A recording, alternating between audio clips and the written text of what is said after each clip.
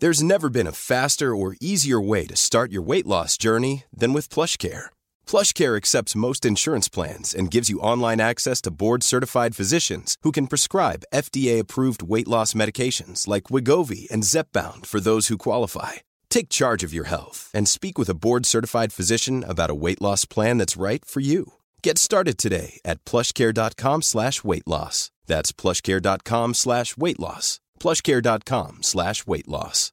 This is Paige, the co-host of Giggly Squad, and I want to tell you about a company that I've been loving, Olive & June. Olive & June gives you everything that you need for a salon-quality manicure in one box. And if you break it down, it really comes out to $2 a manicure, which is absolutely insane. It's also so easy to get salon-worthy nails at home with Olive & June. The difference between how your nails used to look when you did them yourself and now with the Mani system is a complete game changer. The best thing about Olive & June, too, is it's a quick dry. Dries in about 1 minute, lasts for 5 days, and full coverage in up to 1 to 2 coats. Visit oliveandjune.com/perfectmani20 for 20% off your first system. That's oliveandjune.com/perfectmani20 for 20% off your first system.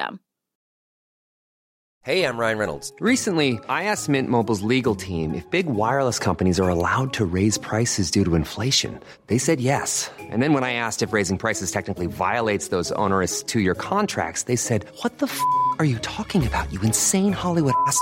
So to recap, we're cutting the price of Mint Unlimited from $30 a month to just $15 a month. Give it a try at mintmobile.com/switch. $45 up front for 3 months plus taxes and fees. Promo rate for new customers for limited time. Unlimited more than 40 gigabytes per month. Slows full terms at mintmobile.com.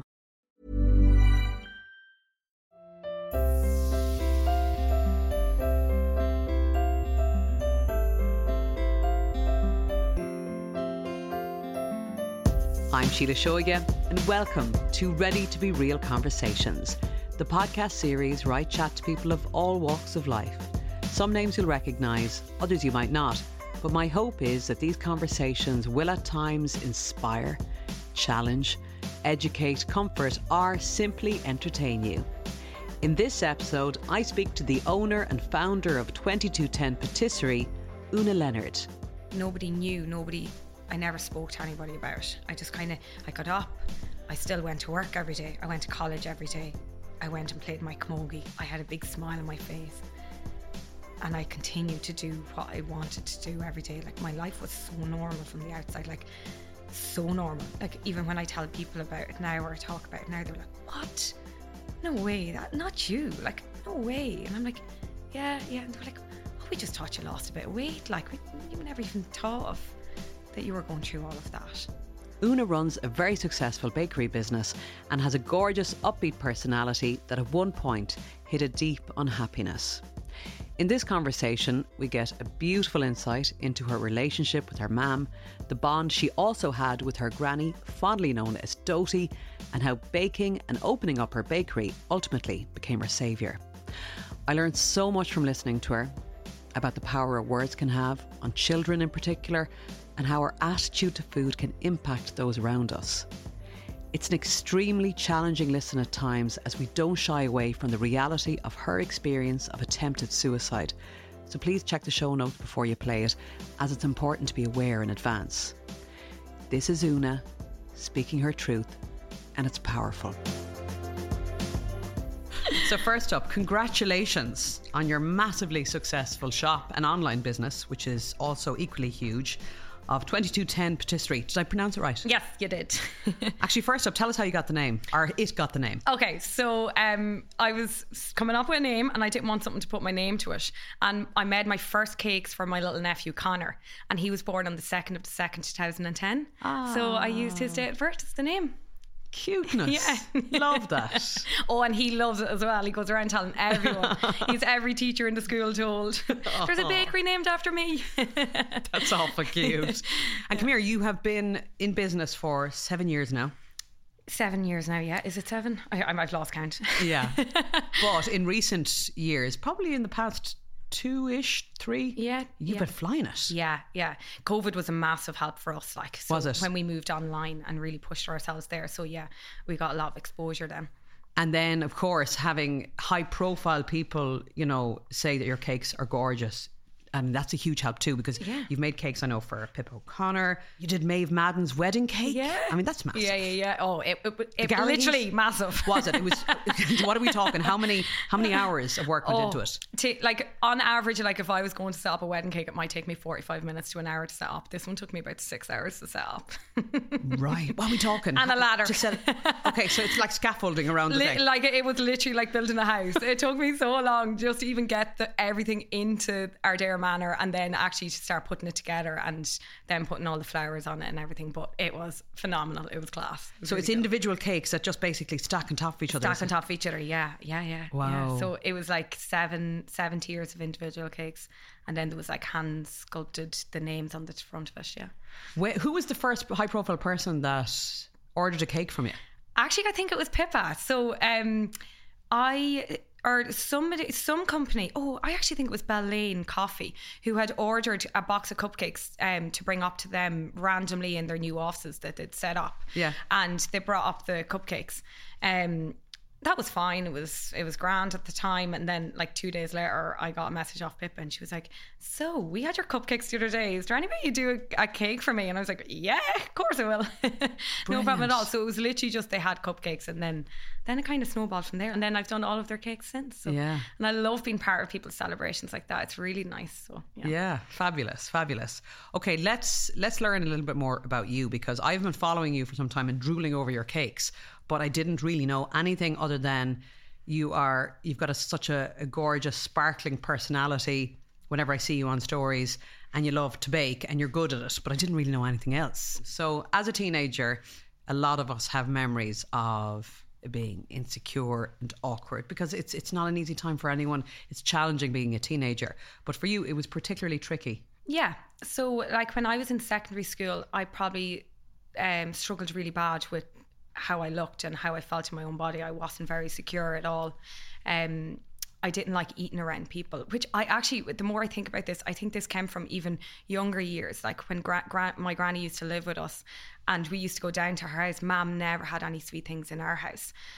So we used to go down to Granny's, and she'd give us treats, and we used to hide the treats from Mum and Dad and not show them that we were eating them. Yeah. So then when I got into secondary school and I was struggling with eating I used to struggle really badly with eating on front of people, because I would be worried about what they thought and what they were thinking. And in my head, I'd be like, if I was eating on somebody, I'd be taking a bite out of like a slice of toast in the morning. I'd be like, everybody's looking at me going, oh, look, the fat one is eating. But I was never that big, or I was never that fat or anything like that. But it was your inner voice, your inner voice, inner critic. Yeah, it was saying that to me all of the time. Yeah. So it just, like, I used to sweat. I was so uncomfortable eating in front of people. I can't even describe it. Like, it was so uncomfortable for me. So then it just got to a stage where I would stop eating. I stopped eating until one of my lovely teachers actually noticed that I had stopped eating, and she used to pull me back for 10 minutes of our big lunch, and she would allow me that like area and that space with her to eat comfortably for 10 minutes and actually have lunch. And were you able to eat then? I was able to eat just one-on-one with her, yeah, no problem. But the days that she wasn't in, or the days that she didn't hold me back, or she had lunch break, she was on duty, I wouldn't eat at all. Oh no, wow. Yeah, but I was also very conscious of like the smells of food, and like my sisters used to bring tuna and bring everything. I'd be like, oh God, no, I couldn't bring that in, because that would like attract attention to me, like what's in my lunchbox. So even if I was to bring food in, it would be like maybe a few like rice cakes or crackers or an apple. I'd have to look like I'm eating healthy. I couldn't eat anything bad in front of people. And at home, was that also the same, like that you didn't feel comfortable eating in front of your family? Oh God, no. It was always snap, whoever can get as much food as possible. You're grand at home? Yeah, grand at home. Isn't that interesting? Right, so it was only outside of your the safety of the home environment that this kind of manifested. Yeah. And it was wrapped up in just, I suppose, deep teenage insecurity. You had this idea of yourself where you looked in the mirror, you saw something different to what everybody else saw. Oh, completely. Oh, without a doubt. Yeah, I definitely did. But then that would have always been triggered from like small comments that would have been said over the years, even from primary school and early years in secondary school. Like, I definitely was called fat on a number of occasions. And I was only thinking about this on the way up here, and I was like, I remember so well being called a fat so-and-so, but I can't remember the days that I got my A's or the days that we won like games, or we don't. But I remember, I can even negative. see the person. I can see the boy that called it. There was 3 or 4 of them, and I remember. I can see it. I can remember where it happened. I can tell you the ins and outs of it.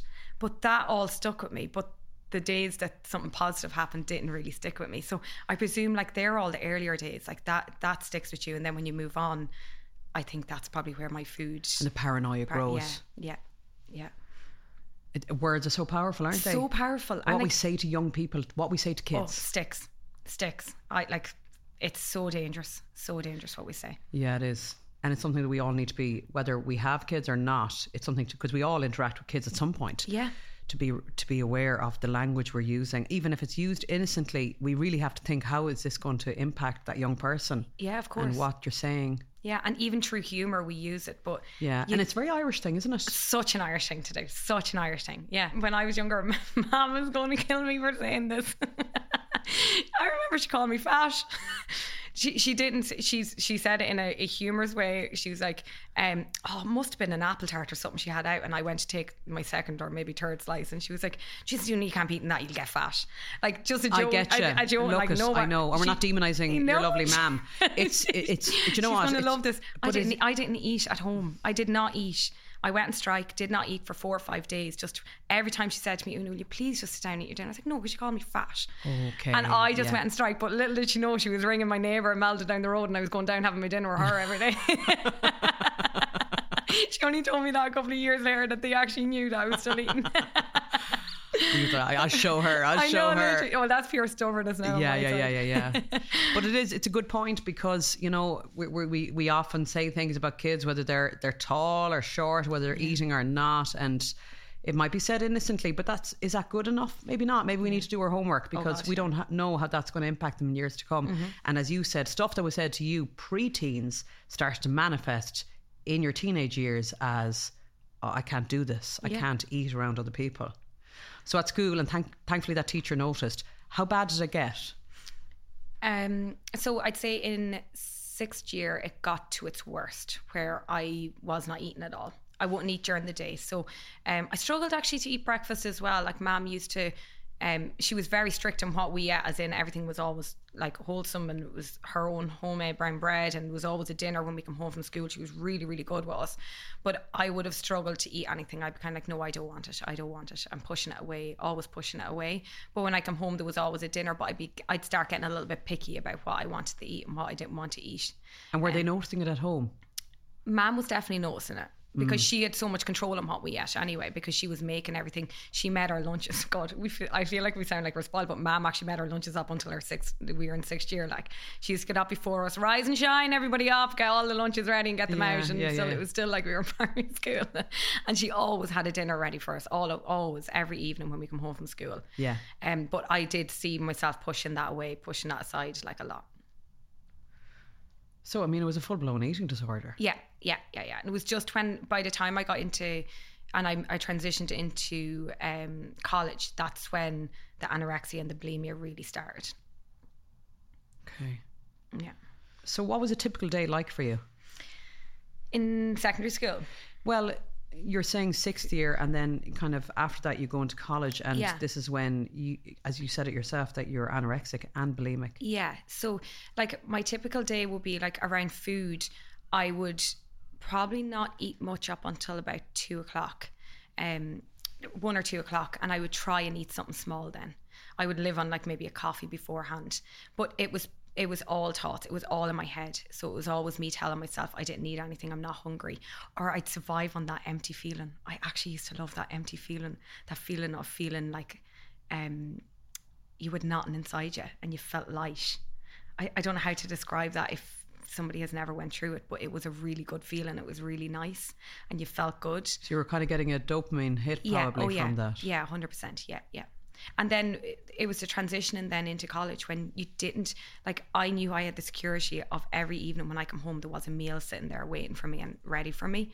But when I went into college, that wasn't there, so I had the choice whether I wanted or not, and more than likely I didn't want it. So you went to college in Galway? I went to college in Galway, yeah. So you were living in Galway? Living in Galway, yeah.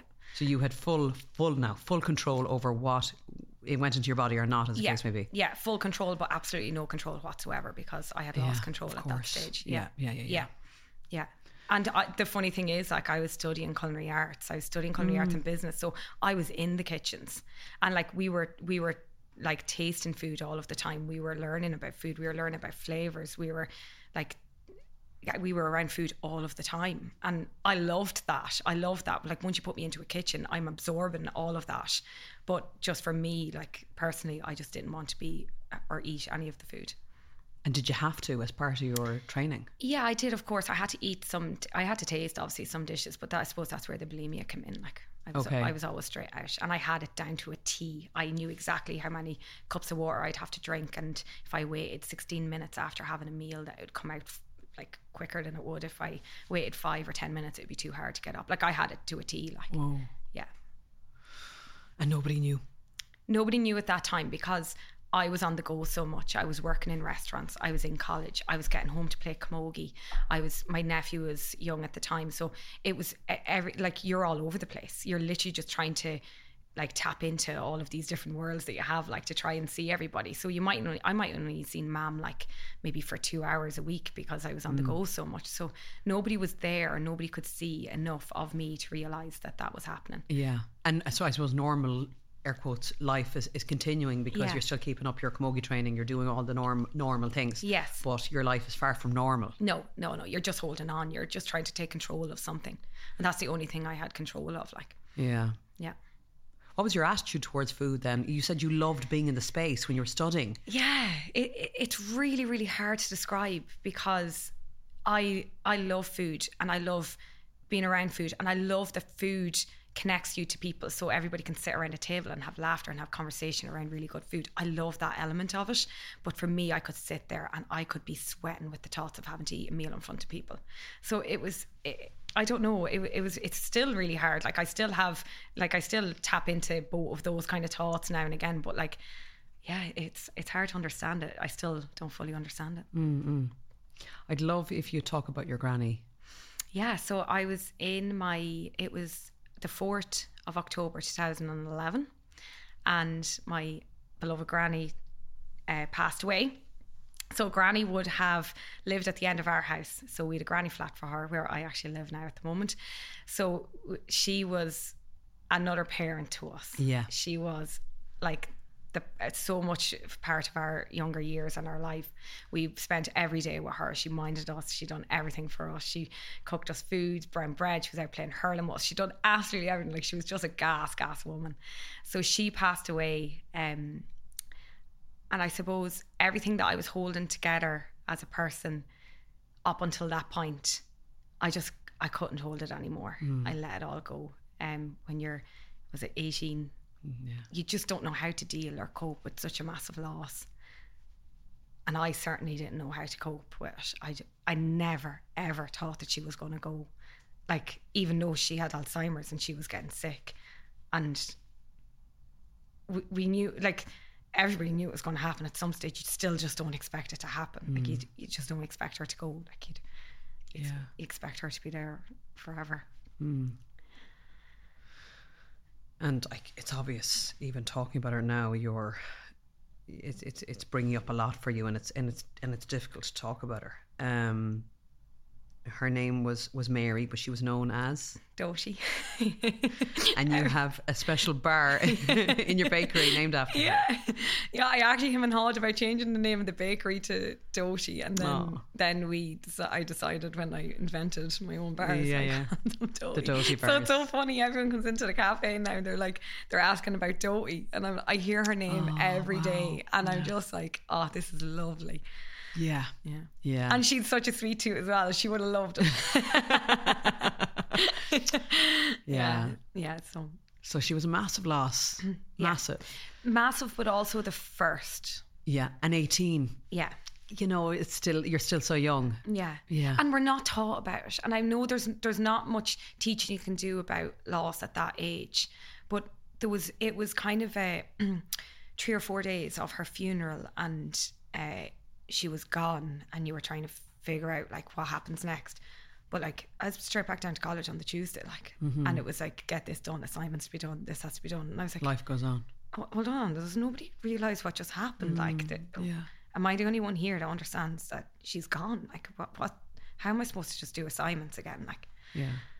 And also, like, the all you had going on yourself Yeah. at the time, you were suffering. Yeah. You were trapped in this very negative spiral that, you know, you were probably not even fully cognizant of at this stage. Yeah. So you were really vulnerable to begin with. And then this huge figure in your life, it's been such a positive influence, is taken away from you. And you're, as you said, you're not really taught how to grieve necessarily. So it was massive. it was massive. And my body and how I dealt with it was, I felt the emotion for, I'd say, 4 or 5 days, and then I just went numb. Okay. I pushed it so far down. I only took it up about 2 years ago to deal with it. Is that all? Yeah, I wasn't ready. I was not ready. Yeah.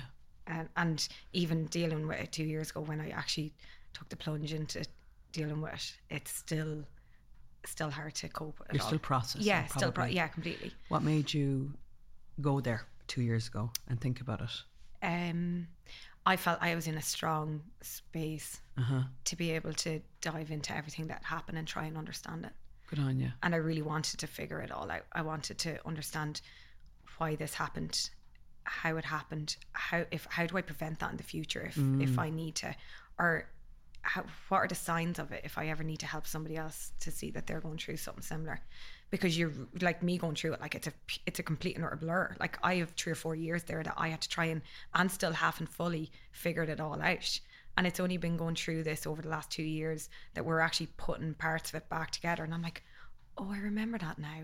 Or Mum might remember something that happened and I don't remember it at all. Yeah. So we're just trying to figure it all out.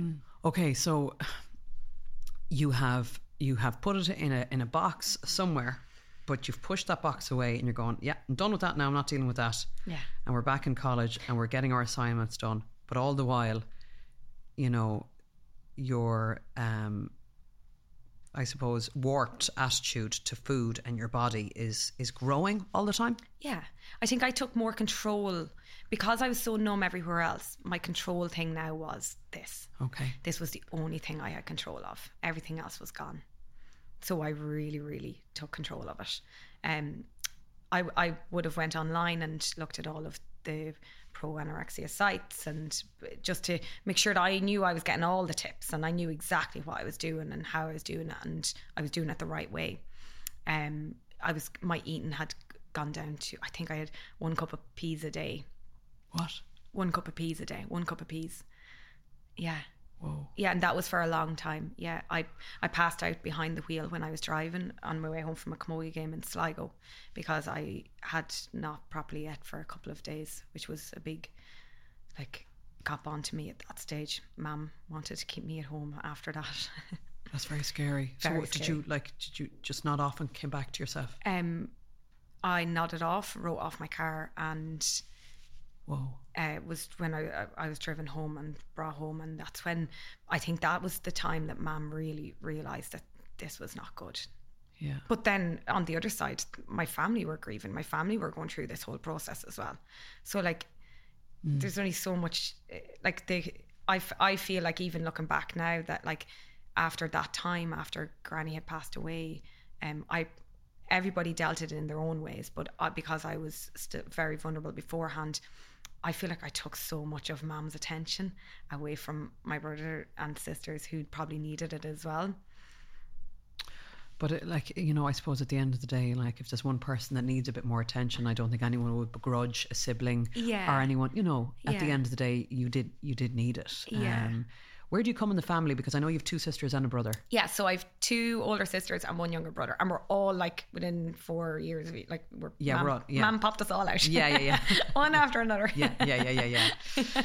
Right. So you're at home at this stage. Are you kind of at home for a period of time? I would have been home for Christmas time, I would say, around that time, before I went back to college again. So not long. Your granny had passed away in that October and that Christmas. Yeah. Okay. And it gets darker. It gets a lot darker. Yeah. So when I was 19, this continued on for quite a while. So like this dark place that I probably was. But I was soothing myself. I remember I used to soothe myself when I got anxiety around people or around food or anything like that. And I used to say, I just used to bring myself to this place where I could run away to. And I don't know why, but Cork was always the place I could get into my car, drive and not come back for a few days, or I could just get away from everything. That was always my thought. I could get away from it. But when I was 19, and I was around 19, I remember having a really, really bad panic attack in college after a full day of, it must have been 4 or 8 hours, can't remember the class that we done, but we were after cooking these like 4-course meals, and I remember we were all sitting around to get the knives and forks out and taste them, and like this panic rose in me. I could not control it at all, and I just ran out of the room. And I remember thinking to myself, it wasn't Cork I wanted to go to anymore. I just did not want to be here anymore. Like, that was my first time thinking, this is not where I want to be at all. I didn't want to come back. And then those thoughts, unfortunately, were very frequent then after the next couple of weeks. Are you okay? Yeah. They were quite frequent, but nobody knew. I never spoke to anybody about it. I got up. I still went to work every day. I went to college every day. I went and played my camogie. I had a big smile on my face. And I continued to do what I wanted to do every day. Like, my life was so normal from the outside, like so normal. Like, even when I tell people about it now, or I talk about it now, they're like, what? No way, that not you. Like, no way. And I'm like, yeah. And they're like, oh, we just thought you lost a bit of weight. Like, you never even thought of that you were going through all of that. And that's really, when you say this, as much as it's, I can only begin to imagine how difficult it is, because you're revisiting a very, very tough time in your life. But you're also, by being so open and honest, you're also really helping other people who listen to this, whether they're worried about themselves or other people, because a smile and a bubbly personality, which you have, can hide a multitude and can hide an ocean of pain. Yeah. We sometimes don't have a clue what's going on with people. Not a clue. Not a clue. And I have heard that a lot of people who kind of make the decision or make peace with this idea that I don't want to be here anymore, as you said, they kind of feel a lightness, like a weight is lifted.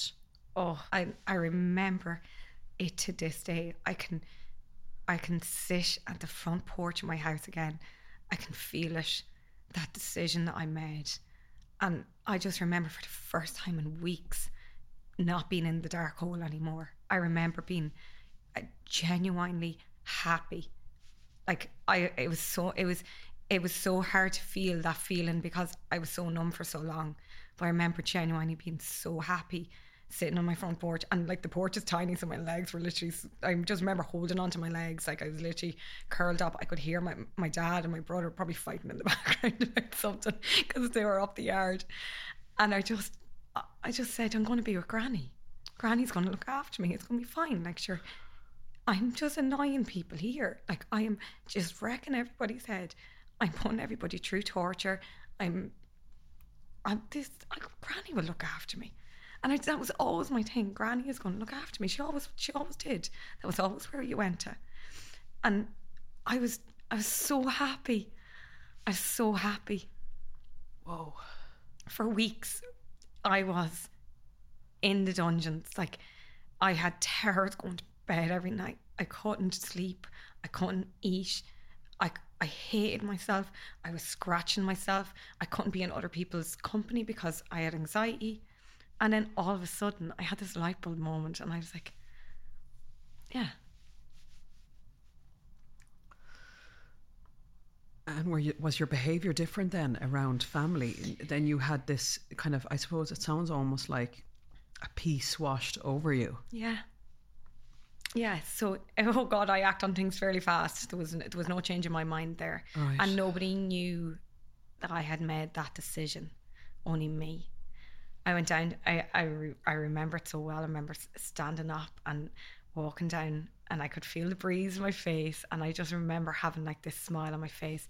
I went into my sister's house, which is my granny's flat at the end of the house, and we must have had 4 or 5 cups of tea and gossiped all evening, which we wouldn't have done that for ages. Yeah. And I remember her thinking and saying, or she said it to me, or she said something about like I think she gave me a hug, and she was just like, that was so good. Or like, I just remember it being like a really nice interaction we had with each other. We had a lovely evening together. We just had a lovely time, and it wasn't tiptoed around me. It was just, yeah. And was she thinking, I wonder, she's back for herself? That's, I thought she must have felt.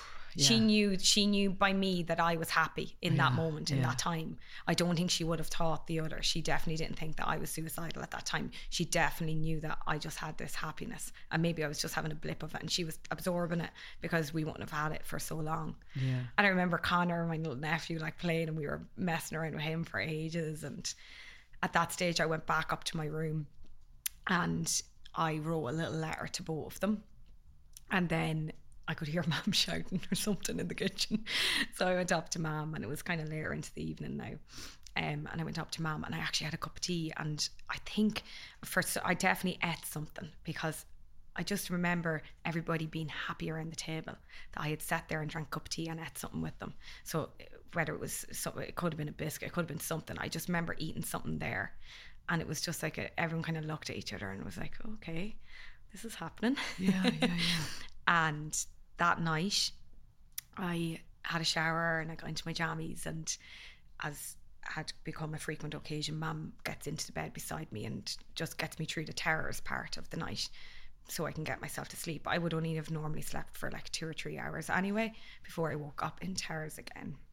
And she'd put her arm around me, and when she went off to go to sleep, she thought I was asleep. And then I just said a little prayer to God that they'd all be safe. And I took an overdose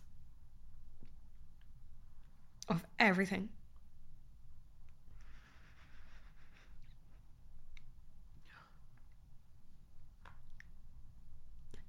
I had saved them for, I'd say I had like plenty of painkillers in the room. Yeah. And then I had got some earlier that day. And I told Granny that I was coming for her. Jesus. And I was so happy. Were you? I was so happy. I didn't do it with the thoughts that, oh, feel sorry for her, or I didn't think about what my family would have went through. I honestly was just so happy. And I just knew Granny was going to look after me.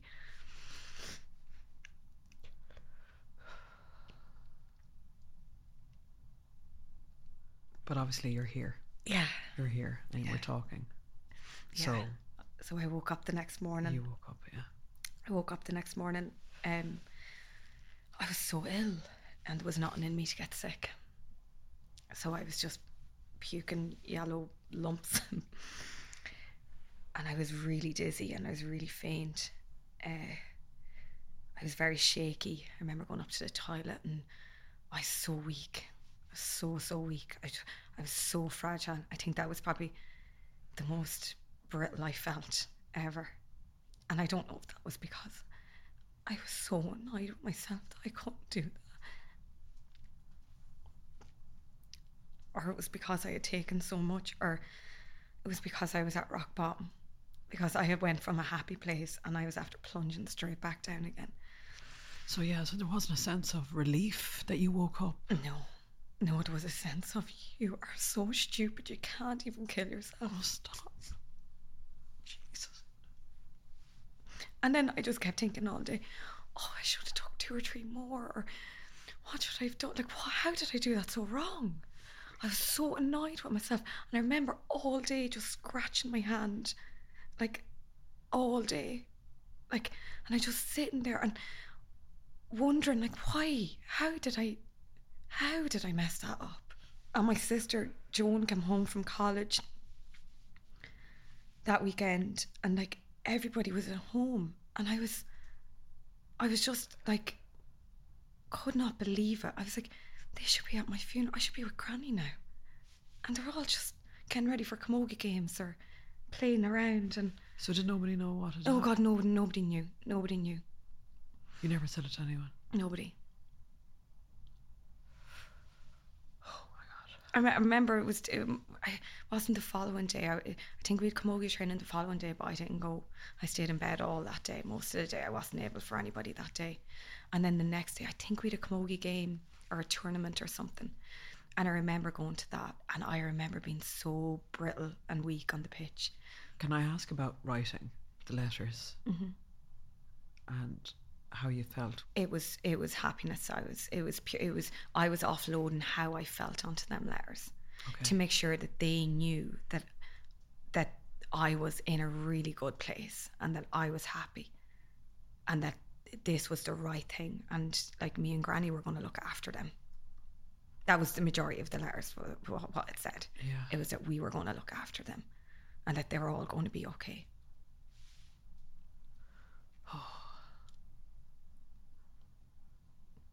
Unfortunately, this isn't where this part of your story ends.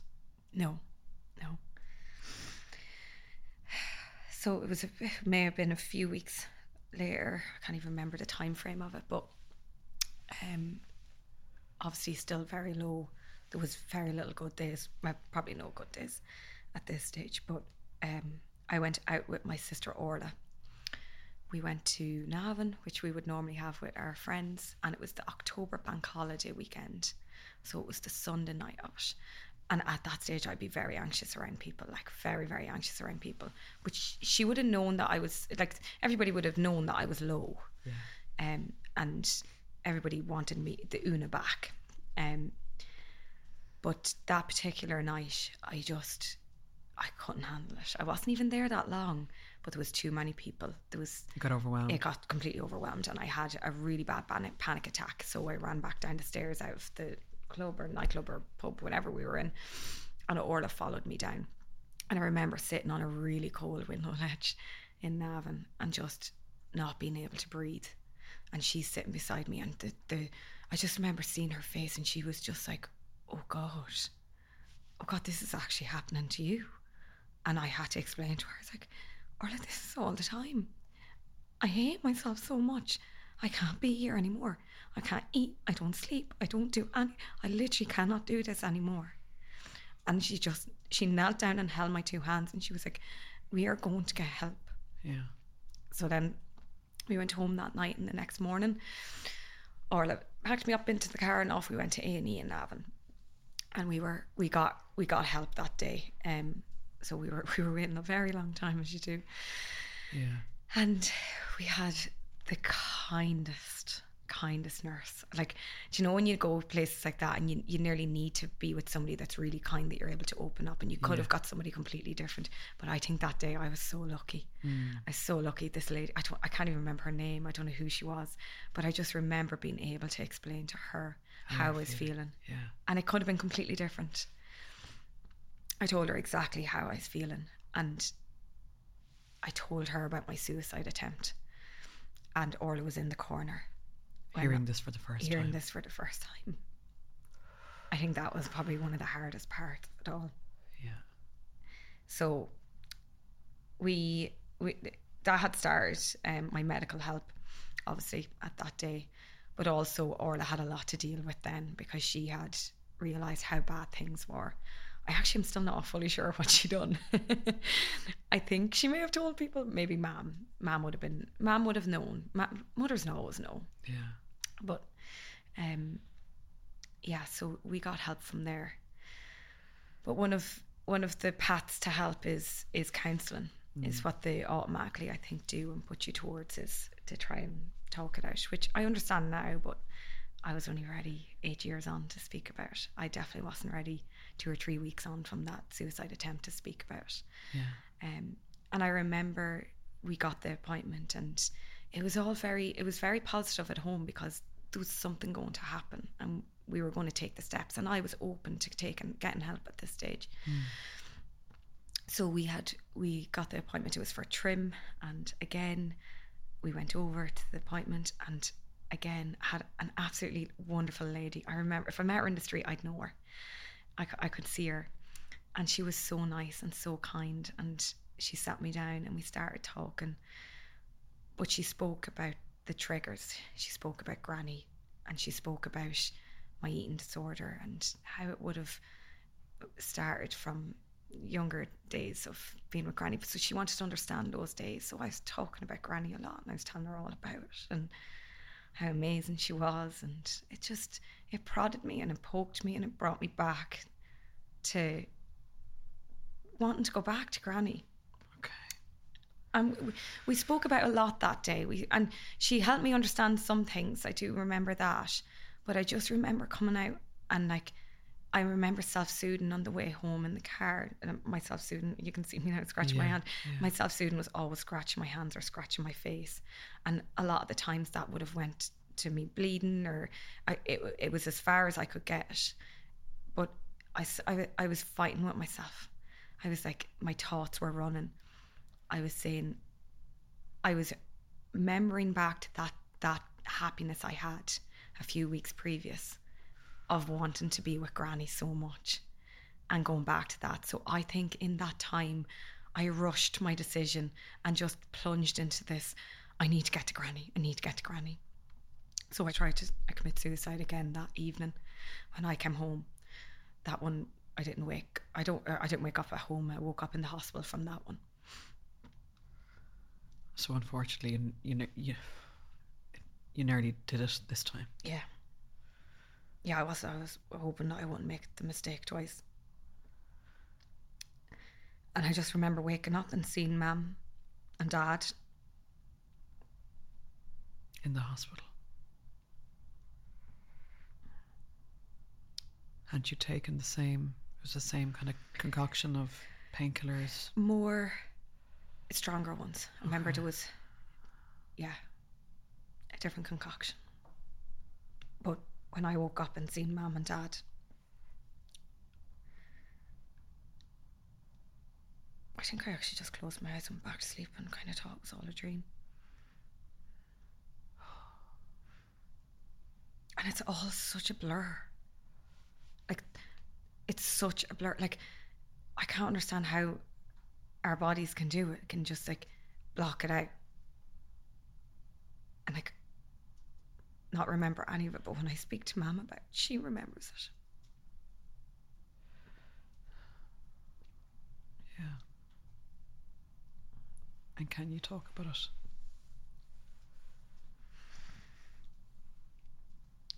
Yeah. You okay? Yeah, I'm okay. Take your time. So from that day and from when I got released from hospital, that time we started into rehab. So I actually had lost control at this stage. So I wasn't in control anymore. I didn't feel in control anymore. Whereas before it was always a conscious decision. Okay, maybe I was not in the right mind to make the decision, but it was a conscious decision to do these things. Whereas now I was just like, I was not thinking clearly at all. I was angry, I was annoyed, I was paranoid, everybody was tiptoeing around me. And where was the anger going to? Was it anger at yourself? Oh, of myself completely, yeah. Yeah, I hated myself. I despised myself. Like, I hated myself to a stage where the windows and the mirrors and everything in the house were covered. Like, if I seen it, it could have triggered me. Yeah. Whoa. Yeah. Yeah. When you woke up in the hospital, and again, I'm mindful of this is really, really hard, and you're revisiting it, even if it is blurry, and that's probably a part of the trauma, that it's a self-protection thing, that you're not able to access all these memories because it was so traumatic. But it wasn't a case of, you were brought to hospital, you woke up, like, am I right in thinking you were gone, like you were unconscious for some time? Some time, yeah. Yeah, I'm not even sure how long. I must figure that one out, but I'm not sure how long it was, but yeah. Yeah. And like, did they have to try and you know, it was an overdose, do they have to try and pump your stomach? Is that okay to ask? I'm pretty sure I got my stomach pumped that night. Yeah. I woke up and there was nothing. Like, there was nothing. But maybe when I'm in my counselling at the moment, like, we're still trying to dive into that at the moment. Yeah. That's not coming back up for me.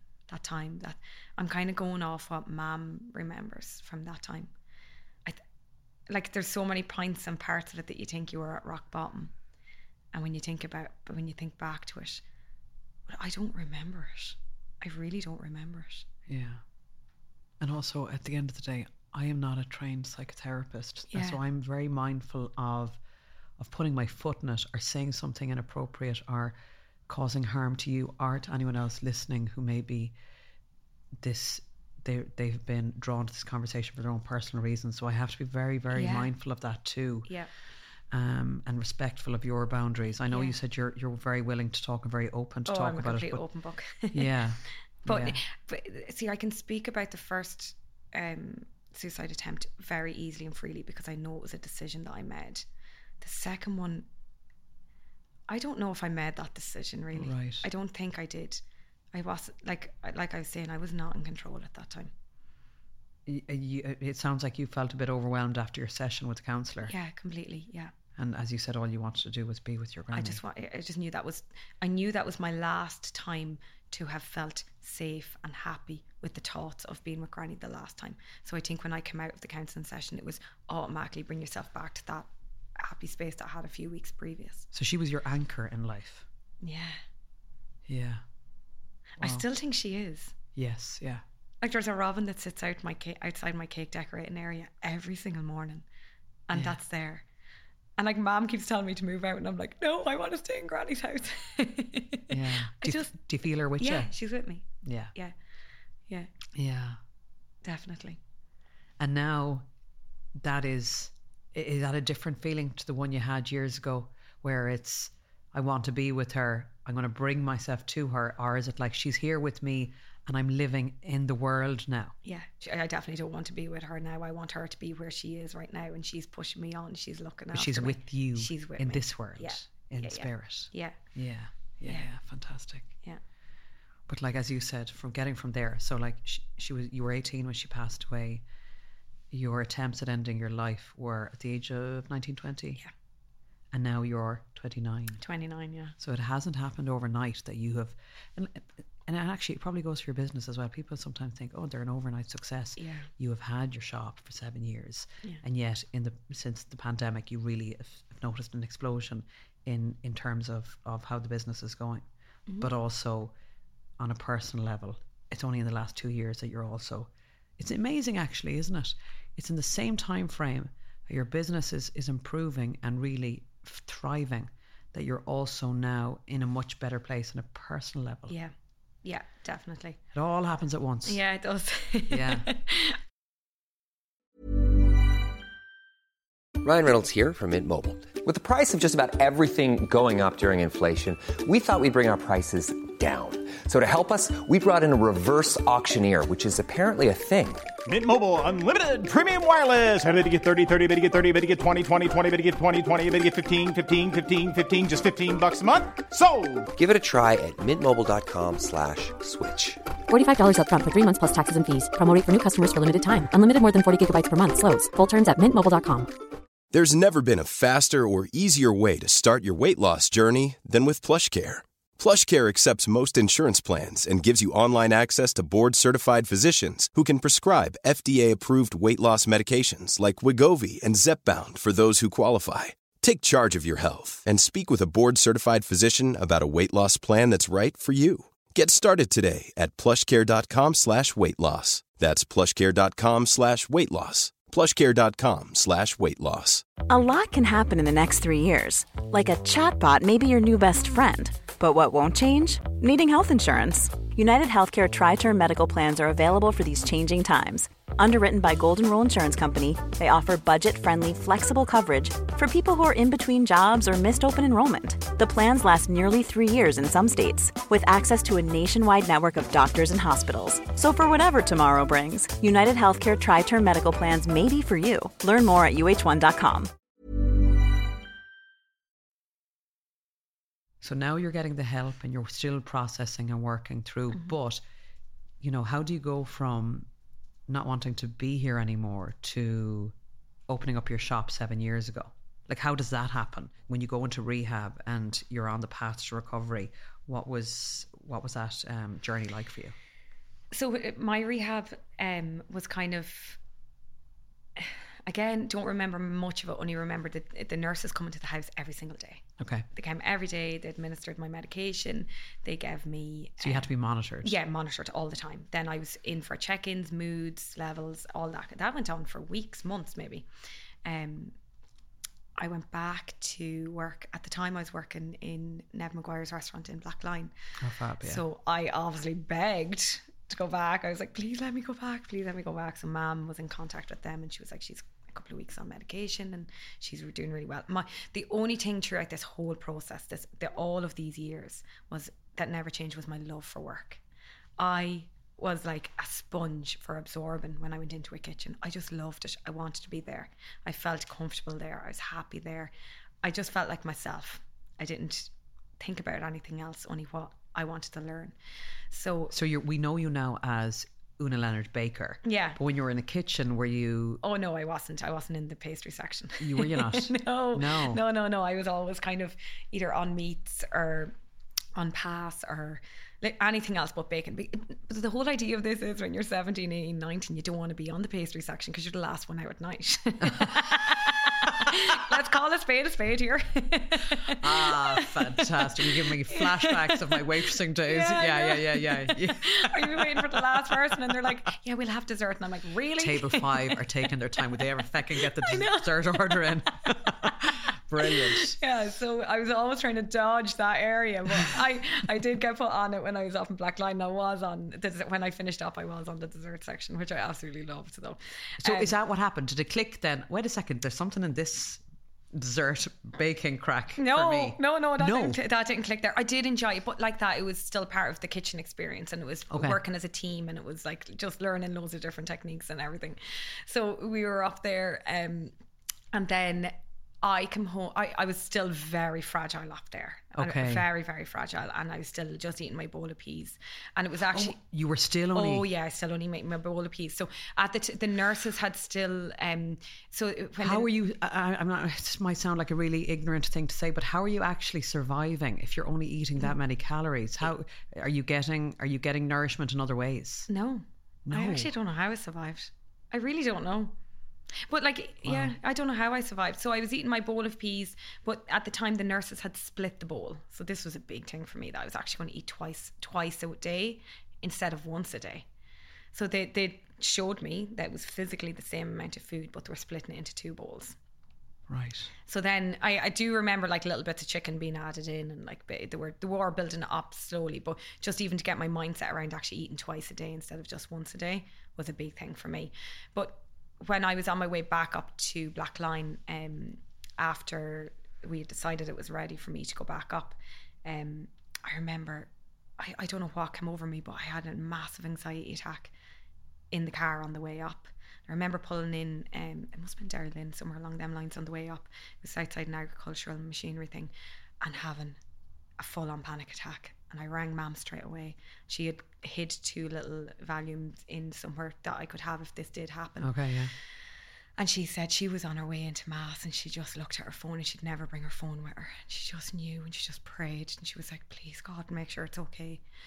And she said when she got off the phone to me that day, she drove straight home. She packed a bag, head to Blackline, and she didn't come home until I came home that Christmas. Yeah. She said her plan was to make sure that I was coming home safe. So she stayed up with me. She held me to sleep every night and made sure I was taking my medication. And cooked me my bowl of peas every day, and they were actually brilliant to her up there because we all got staff meals and everything. So she used to come up and have my staff meal, and I'd have the bowl of peas. They were so good to her. I cannot tell you how amazing they were to her. Oh, she was just idolised up there, like, so. Yeah. So and your bond is so obvious. Like, anyone even who follows your Instagram page, your mum sometimes pops up, and she's hilarious. It's obvious that you guys have great crack together too. Yeah. She's a funny woman. Yeah. So, did you notice an improvement? Did she notice an improvement? Was it slow? How? What are we talking? It was very slow. Very slow. Like that time. Getting back into work at that time was really good for me. I felt okay. I was taking Mum away from home. It was a couple of weeks up to Christmas. Like, I feel guilty for that now when I look back, but for me, I needed to get back into the kitchen because that's where I felt comfortable. But we had made the decision that once that Christmas came, Christmas Eve, we finished up work there. I went home with Mum, and I wasn't going to come back to work. So my plan then was to stay at home, and was to be at home and get myself right. I wasn't even going to go back to college. I took a year out, or I took a semester out to look after myself. And how did you feel about that? I knew it was the right thing. Okay. From pleads from my family to get me back, I knew that was the right thing. And I think that, I don't know, I think I wanted it myself. I think I wanted to be, I think I didn't want to be in the dumps anymore. I think I wanted to help myself a little bit, but I don't know how obvious that was, because I was still probably very depressed, and my eating disorder was very obvious at the time as well. But I think I did. I think I wanted help. Yeah, and you tried counselling, and at the time, you know, the counsellor was doing their best, but you weren't ready to hear certain things, or the timing of it might have been just a bit off. Was therapy brought in at this stage? No. Oh no. It was medication only. There was no therapy up until 2 or 3 years ago, until I decided. And was that your decision, or was that advice from other people that you're not ready for it yet? I think it was a matter of getting me out of the suicidal levels. Okay. Before we even went on to the next level. Yeah, so let's not even look at that right Yeah, now. So I remember, like, when we used to, once a week, we used to go in for our checkups in the rehab clinic after the nurse had come all week, and we would, they were so silly. Like, it was just ticking a box. How's your mood? 1 to 5. How's this? 1 to 5. How's this? Okay, 1 to 5. 1 to 5. I was just going tick, tick, tick, tick, tick. But that was it. That was the system. Like, and it was, once my levels were kind of up, we'd move on to the next plan. Mm. Yeah. But so are you saying that in a sense that you could I mean, you could cheat the system? Oh, if you yeah, wanted 100%. to. You're just ticking boxes. Yeah. 100%. Yeah, okay. But like, my therapy came then when I was at home. So I was at home, and I came home in the December, so we finished up in December. My nephew's birthday was the 2nd of February. And his little face asking for a John Deere tractor cake was me going, okay, I'll give it a go. So that's when I started baking. Wow. I used to actually have to get up and do something. So now this is a cake that I started in January, prepping, organising, looking up books, reading things, looking at YouTube videos, figuring out how I was going to do it. Where do I even buy fondant? I didn't even have a rolling pin at this stage, and I was like, okay, I'm going to make this cake. So that was where that all happened. So I actually had a perk. I got stuck into it. I started, I made his cake then on the 2nd of February. Yeah. And then... How did it turn out? Oh, from now, terrible, but when back then it was unreal. I could have took off into the field, no bother at all. It was class.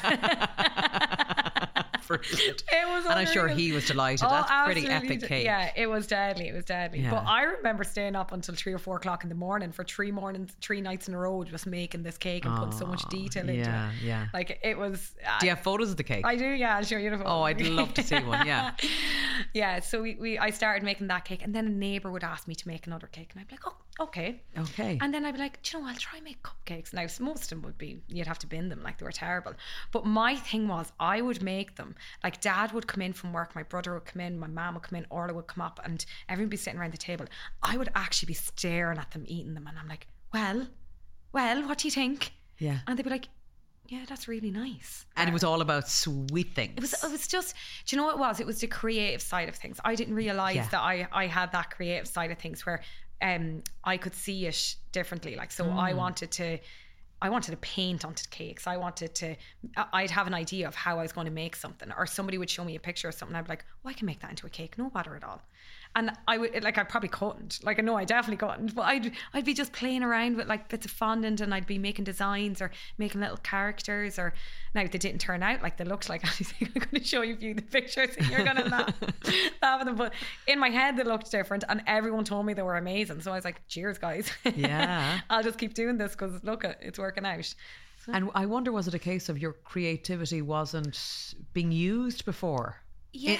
It sounds like you were now in a very freeing place of letting your imagination run and just going with it. Yeah, which was amazing for me, but not so much Mam, because I was on her kitchen table. Okay. And when my imagination flows and my creative flows, I'm like, it was like a bomb site, an absolute bomb site. So finally we had started fighting again. And I was like, oh, this is normal. Okay. People had stopped tiptoeing around me because I was making a mess, and I was actually starting to do things.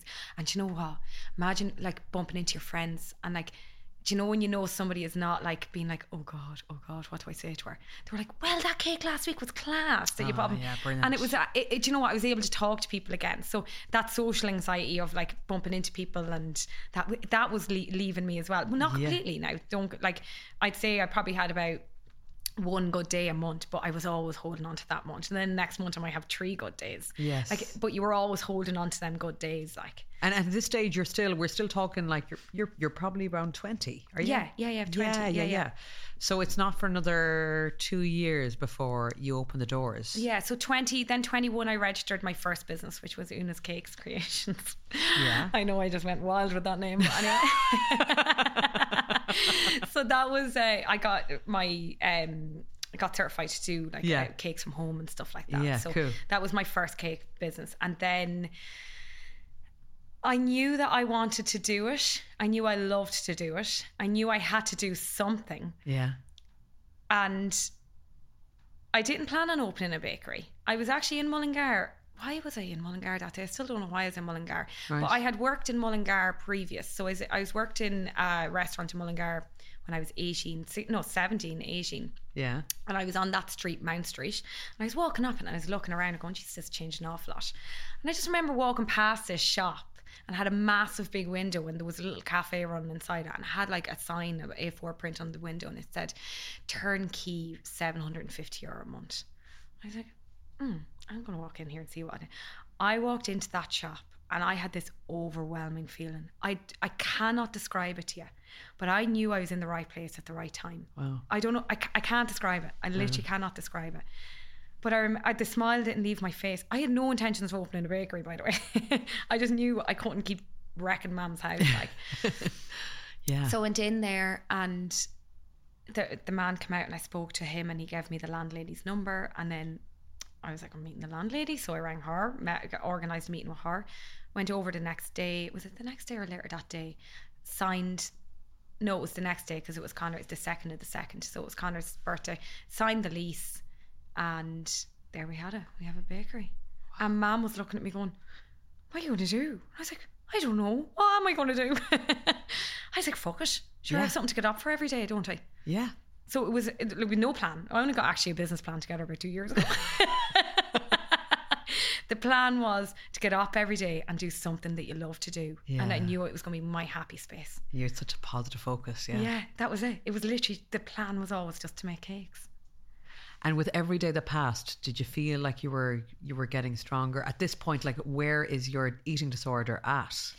Eating disorder was improving as such as I was eating, but my mentality towards it was not improving. As in, like, I always was thinking about it, worrying about it.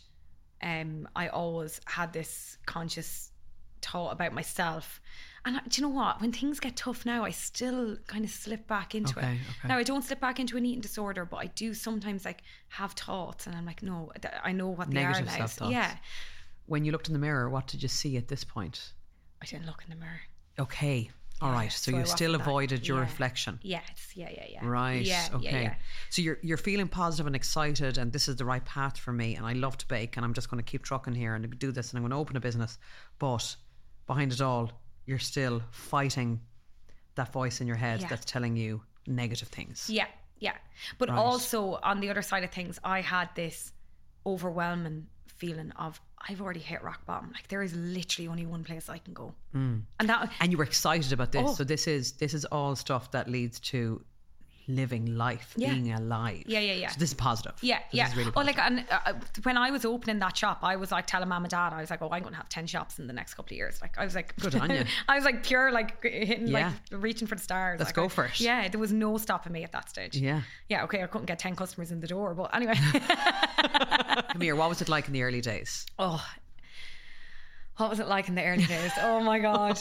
Like when you put a 22-year-old girl that looks like she's about 15 into a business to run, and you're trying to get credit, you're trying to open up bank accounts, you're trying to figure out how to run a business that you've never ran before. I've never actually I never worked in a cafe before.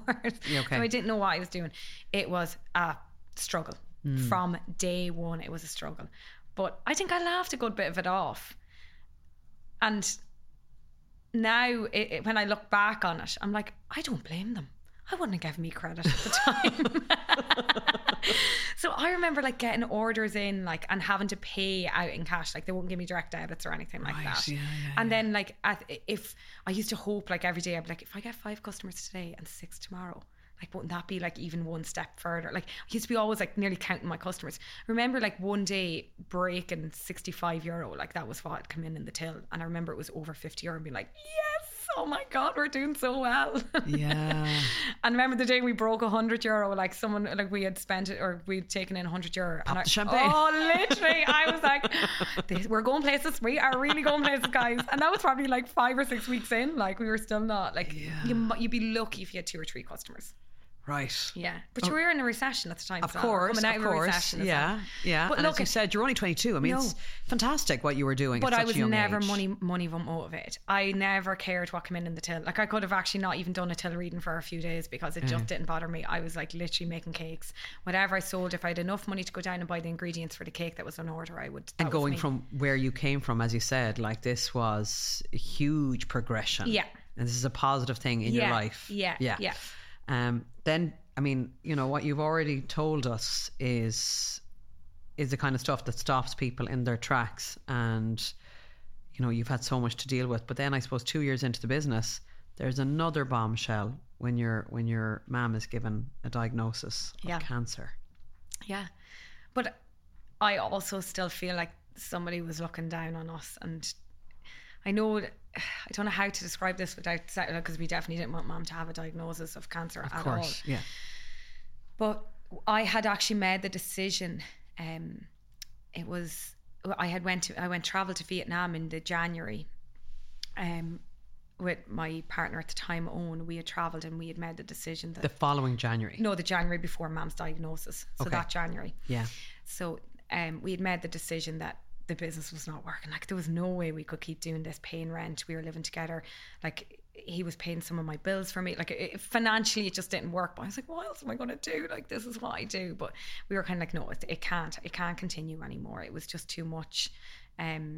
And then we were like, okay, we'll make a plan. We'll finish out the camogie and hurling year. And in September, all of our friends were kind of moving to Australia and America, and they were traveling. We were at that age, like we wanted to do a bit of it as well. Yeah. So I had my heart set on Australia, and I had contacted 3 or 4 bakeries over there, and I was like, oh, I'm definitely going to get in there. Like I can do it. I know I can do it, and I'll be able to train over there and work over there and do my patisserie over there.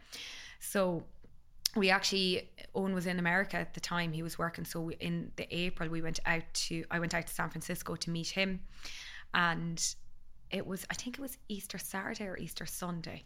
I rang home and I got off the phone call and I just said to Owen, I was like, there's something going on at home. And he was like, what? No, you're mad. Go on, you're fine, you're grand. And I was like, no, honestly, there is something going on at home. And I felt sick for the whole rest of the trip.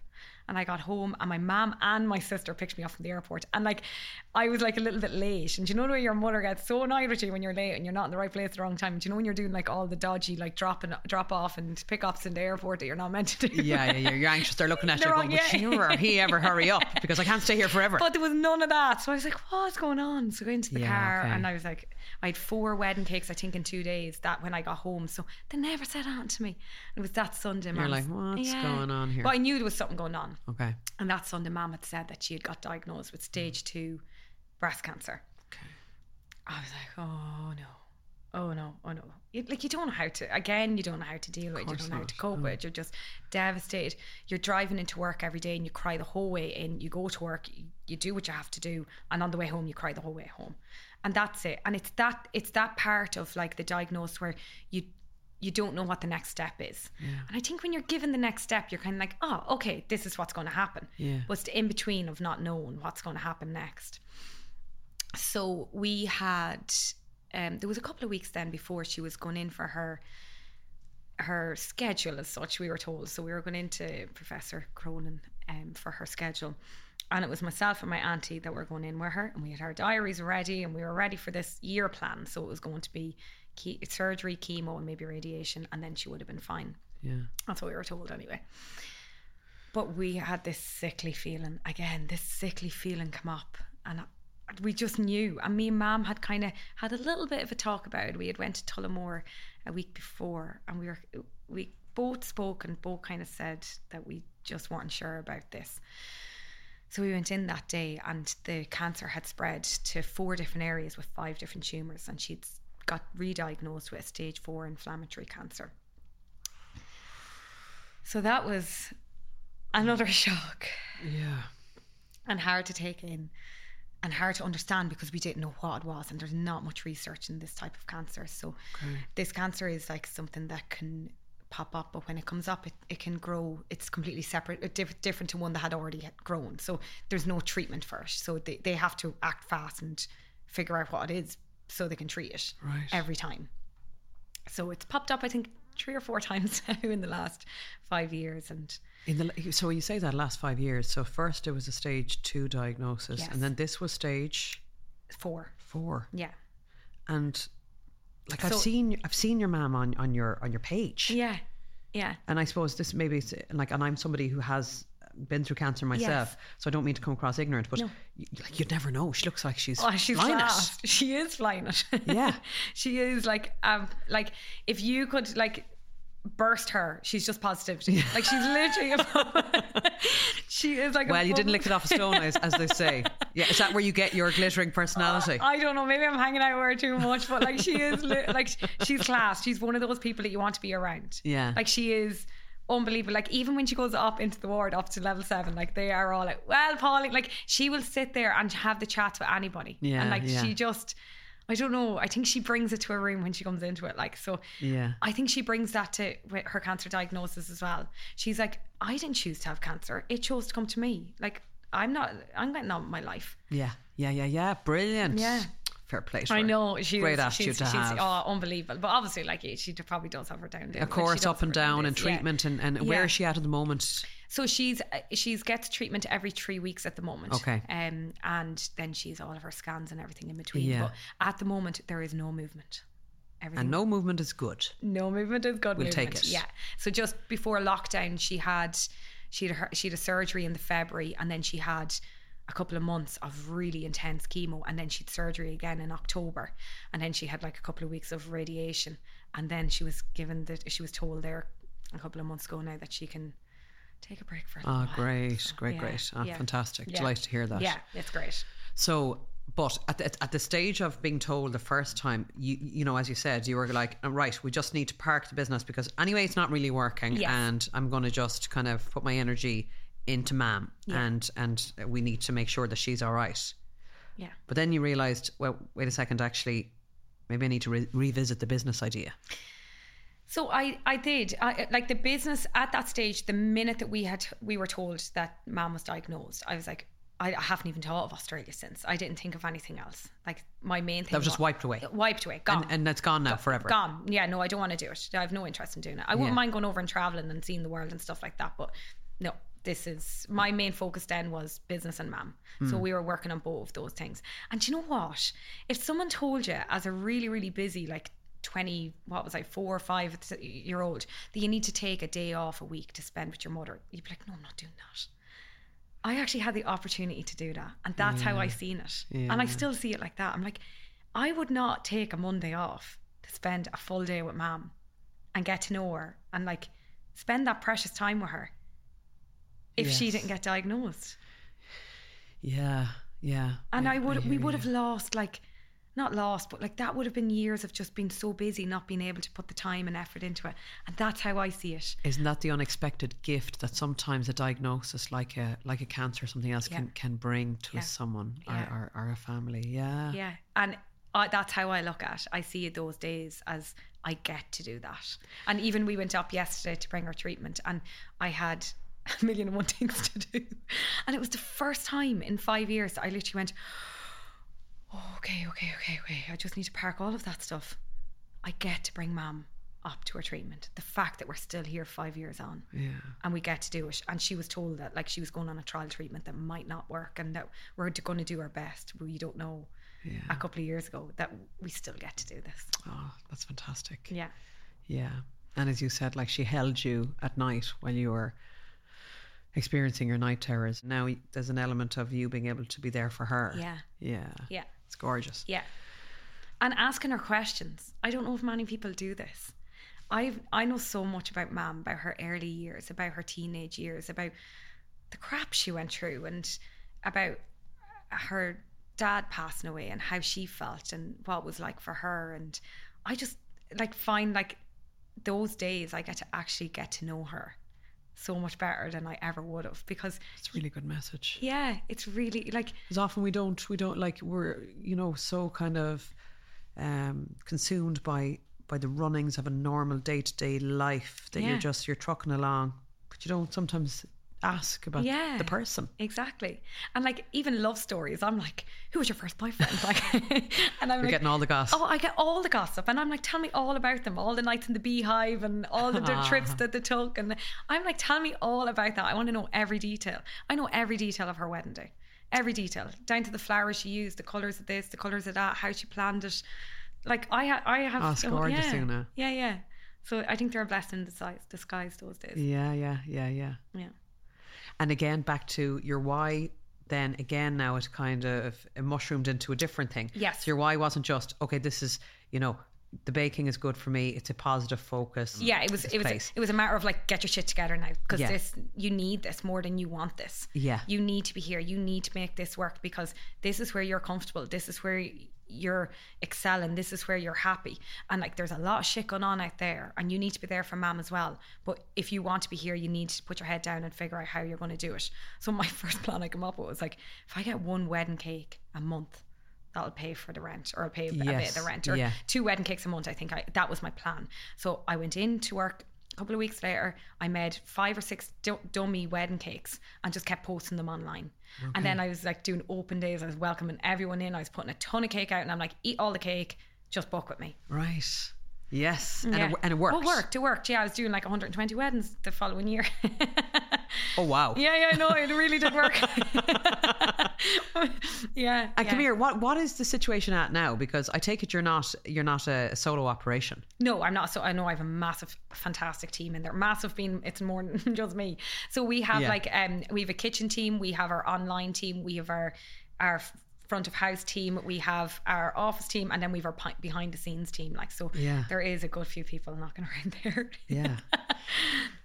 So again, now, you know, I'm talking to you today, and you're 29, and the last 2 years have been massive on a personal level and a professional level. So again, now where are you? Where are you at now in terms of having a disordered relationship with food and all the rest? You told me this morning anyway that you had turkey burgers for brekkie. I was like, what would you have in a normal morning? He was like, turkey burgers. Yeah. So you're very conscious of what you eat. You eat very well, very healthy. I do. I eat quite healthy, but I eat quite healthy because I train quite a bit. So because I would have thought if you were working in a bakery that the temptation to eat all the treats. Oh yeah, no, all the I time don't go. would be- I probably don't go a day without eating a treat as well. But Okay. like, I'm very much so balanced at the moment. So Great. I'm able for Brilliant. that. Now, don't get me wrong. There's some days I go in there and we're like testing out new recipes, and I'm like, yep, a bit of everything. But I suppose if you're around sweet things all the time, it doesn't become like, so if somebody was fresh into a bakery environment who'd never maybe been around sweet things Yeah, like that, they want to they're try like, everything. I want to try it all. Whereas it's Well, your business. You're used to it. Yeah, well, you can't really take a chunk out of someone's cake. Like. Wouldn't really be good for business. So you have a really, as you said, balance. That's what it's all about. Yeah, but that's not to say that I don't have my bad days. Like, I remember when COVID hit and I had lost control. I didn't know what was happening. There was no supports put in. I was an emotional wreck. I was like, what am I going to do? What am I going to do? I went back to that control thing again straight away with food. Okay. So it does like creep in, and I do probably need to look into it a little bit more and deal with it a little bit more. But it's definitely there. Like, there is definitely that, like, probably being a bit over healthy sometimes, and I do eat turkey burgers in the morning, but that's because I don't like breakfast food. Okay. I don't like. You're not a fan of porridge? No, nothing along those lines. I would eat my dinner, like if I was making dinner for breakfast the next morning. Like, right. Yeah, I'm just one of those people. Doesn't Yeah, matter what I eat, yeah, what time yeah. of the day. I'm such a foodie, so I'd eat anything, anytime. And obviously, another really positive focus in your life has been sport. Has been camogie. Yes, yeah. Like throughout the whole lot, like So that, you kept it going the whole time. the whole time. Yeah. And you've training later. I've training there. Yeah, back down to How often do you train? I train probably about 5 to 6 times a week. Okay. Yeah. So And either what's your on next the pitch match? or not. Who are we playing next? Oh, we're playing Laois this weekend, and then Okay. we're the All Ireland quarterfinals the following weekend. Mighty stuff. Yeah. It's exciting. Yeah, it's very exciting. So here we are in 2022, and you have your own book out. Congratulations! Called Sweet Therapy: The Joy of Baking. And it's a cookery book. It's a book about baking, but it's slightly different because, again, your story is so powerful. Yeah, it's a book about hope, I think. Yeah. And baking, a bit of both. Yeah. And how baking became a part of your recovery, and it was Exactly. a saviour to you. Yeah. I still, like, even when you say it, I'm like, oh yeah, that's a book I actually have. Because this is my first interview, so I'm kind of like, oh wow, it's actually there. It's Yes. happening. Yeah. It's real. Yeah. And in the book, you share your own story, but you also kind of go through, which I love. It's kind of like you explain everything from what you need when it comes to baking, the ingredients, why you like them, how you use them, because they often speak about baking being a science. It's very, you can't mess around. Like, I'm a bit of when I'm making my food, it's a spice here, a bit of this there. I'll just lash it all in, hope for the best.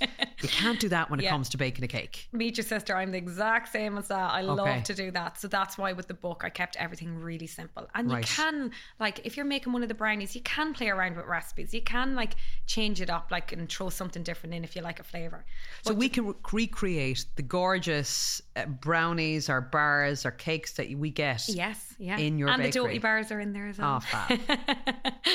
Are you nervous about revealing your secrets? No, not at all. I'm just nervous about how people make them. I'm like, okay. Because I'm like, I make them one way, and I'm like, because brownies. Well, as in, you don't want them to mess it up. No, well, of course not. But like, brownies are really hard to understand when to take out of the oven. Like, they're meant to come out when they're a little bit wobbly, like in the centre. Okay. And so will you be reviewing then if people are tagging you, be like, I'm not going to share? Yeah, I'm going to be like, takes about 10 minutes earlier. Delete. No, she'll be nice. No, I have it very well. Like, I think that I am very clear on the parts that people normally get a bit worried about when they're baking. So I'm clear on that. So hopefully. So your granny Doty would have been the woman for the sweet treats back in the day, and would have loved to have given you all the yummy things. How would she feel about you looking at you now? What do you think she would say to you today, knowing what you've come through, what you've achieved, and where you're at now? She wasn't a woman for words. Yeah. I think Granny would have spoke to me through food and probably just put on a fresh brown bread and a cup of tea and just sat there, like, and had that. Like, she wouldn't be a great woman for words. So she would have just gave you her time and just been... And vibe, atmosphere. Yeah, that was it. Yeah. Lovely. Yeah. Lovely. Una, it's been amazing to talk to you. I have been as you saw with me there, it was impossible not to be bawling when you were speaking. It's your story is incredibly powerful.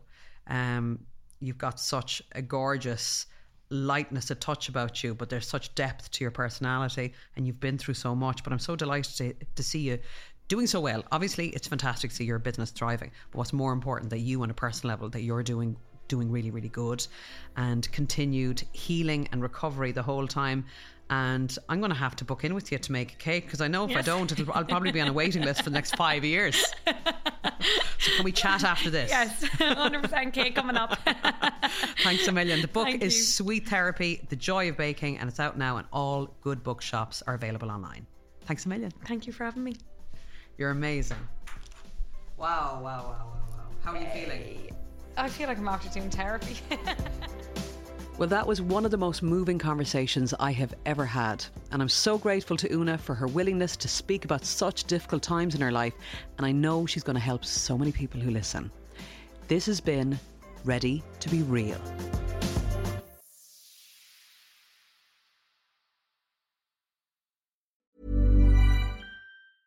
Small details are big surfaces. Tight corners are odd shapes. Flat, rounded, textured, or tall. Whatever your next project, there's a spray paint pattern that's just right. Because Rust-Oleum's new Custom Spray 5-in-1 gives you control with 5 different spray patterns. So you can tackle nooks, crannies, edges, and curves without worrying about drips, runs, uneven coverage, or anything else. Custom Spray 5-in-1. Only from Rust-Oleum. Mom deserves the best, and there's no better place to shop for Mother's Day than Whole Foods Market. They're your destination for unbeatable savings, from premium gifts to show-stopping flowers and irresistible desserts. Start by saving 33% with Prime on all body care and candles. Then get a 15-stem bunch of tulips for just $9.99 each with Prime. Round out Mom's menu with festive rosé, irresistible berry chantilly cake, and more special treats. Come celebrate Mother's Day at Whole Foods Market. Mom deserves the best, and there's no better place to shop for Mother's Day than Whole Foods Market. They're your destination for unbeatable savings, from premium gifts to show-stopping flowers and irresistible desserts. Start by saving 33% with Prime on all body care and candles. Then get a 15-stem bunch of tulips for just $9.99 each with Prime. Round out Mom's menu with festive rosé, irresistible berry chantilly cake, and more special treats. Come celebrate Mother's Day at Whole Foods Market.